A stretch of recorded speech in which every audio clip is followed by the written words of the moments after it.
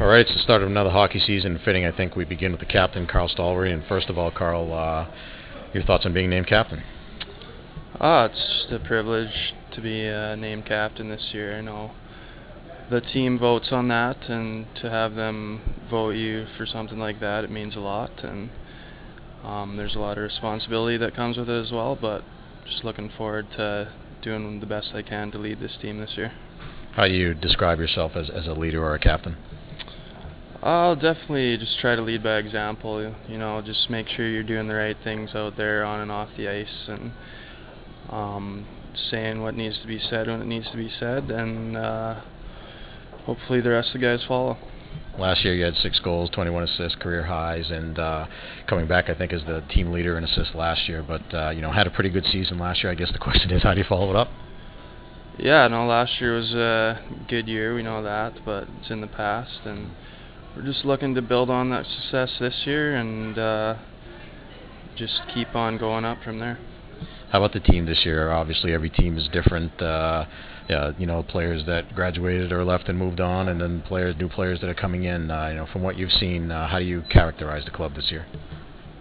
Yeah, it's definitely hard when you lose some of the players we lost from last year, but at the same time, you look at the new guys that have come in this year. They've come in great shape and they're ready to go. And we have a lot of our core guys from last year's team coming back, so we have a lot of experience. And I think it's going to be a great year, and we're just going to do the best we can.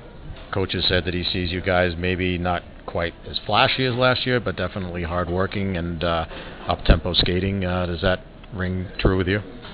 Yeah, definitely. I think we're definitely we're a hard-working team last year. We're gonna be a hard-working team this year. We have lots of speed, and obviously losing some of the guys we lost maybe won't be as flashy without Steph, but definitely think we're gonna be a good team this year. And as long as we're working hard and doing the right things, we're gonna be all set.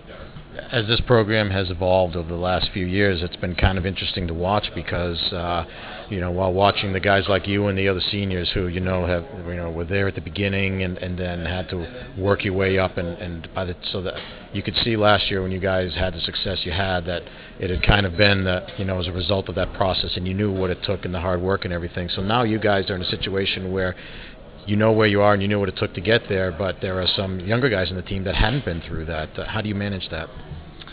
Yeah, well, it's we definitely knew coming in that it was going to be a bit of a learning process, and it was going to take some time to get to where we wanted to be. And over time, we've managed to keep bringing in good players and kind of turn it into a winning culture around here. And I think that took some time to change, but last year we took some big strides towards the goal of becoming a winning team and creating a tradition, and we're just hoping to keep building on that this year and leave a good tradition.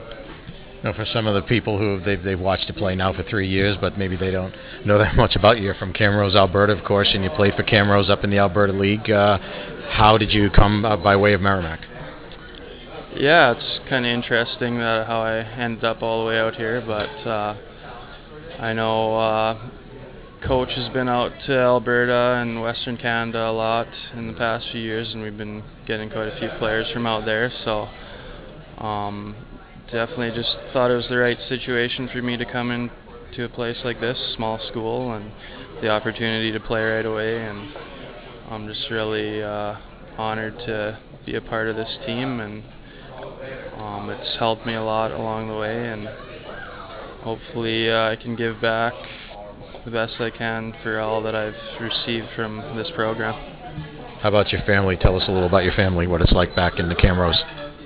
Yeah, well, it's definitely a lot different than out here. I'm from a farm, and it's definitely was a bit of a culture shock coming here at first, just all the people, and it's a big change, but everyone that's here has been great, and it was an easy transition, and I can't say enough about the coaching staff and all the people here who have helped me get me to this point. Did you get to go home this summer? And if you did, what do you do when you go back home? Yeah, I stayed a couple semesters in the summer, but I was able to go home for a few weeks just before the start of school again, and just when I'm back, just like to relax, spend as much time with my family as I can, and obviously there's a lot of work to be done on the farm as well, so I try to help out there wherever I can, help out my dad and grandpa, but it's just good to get back whenever I can and see everyone and help out where I can, so it's good to go home. What kind of a farm is it? It's mostly a grain farm.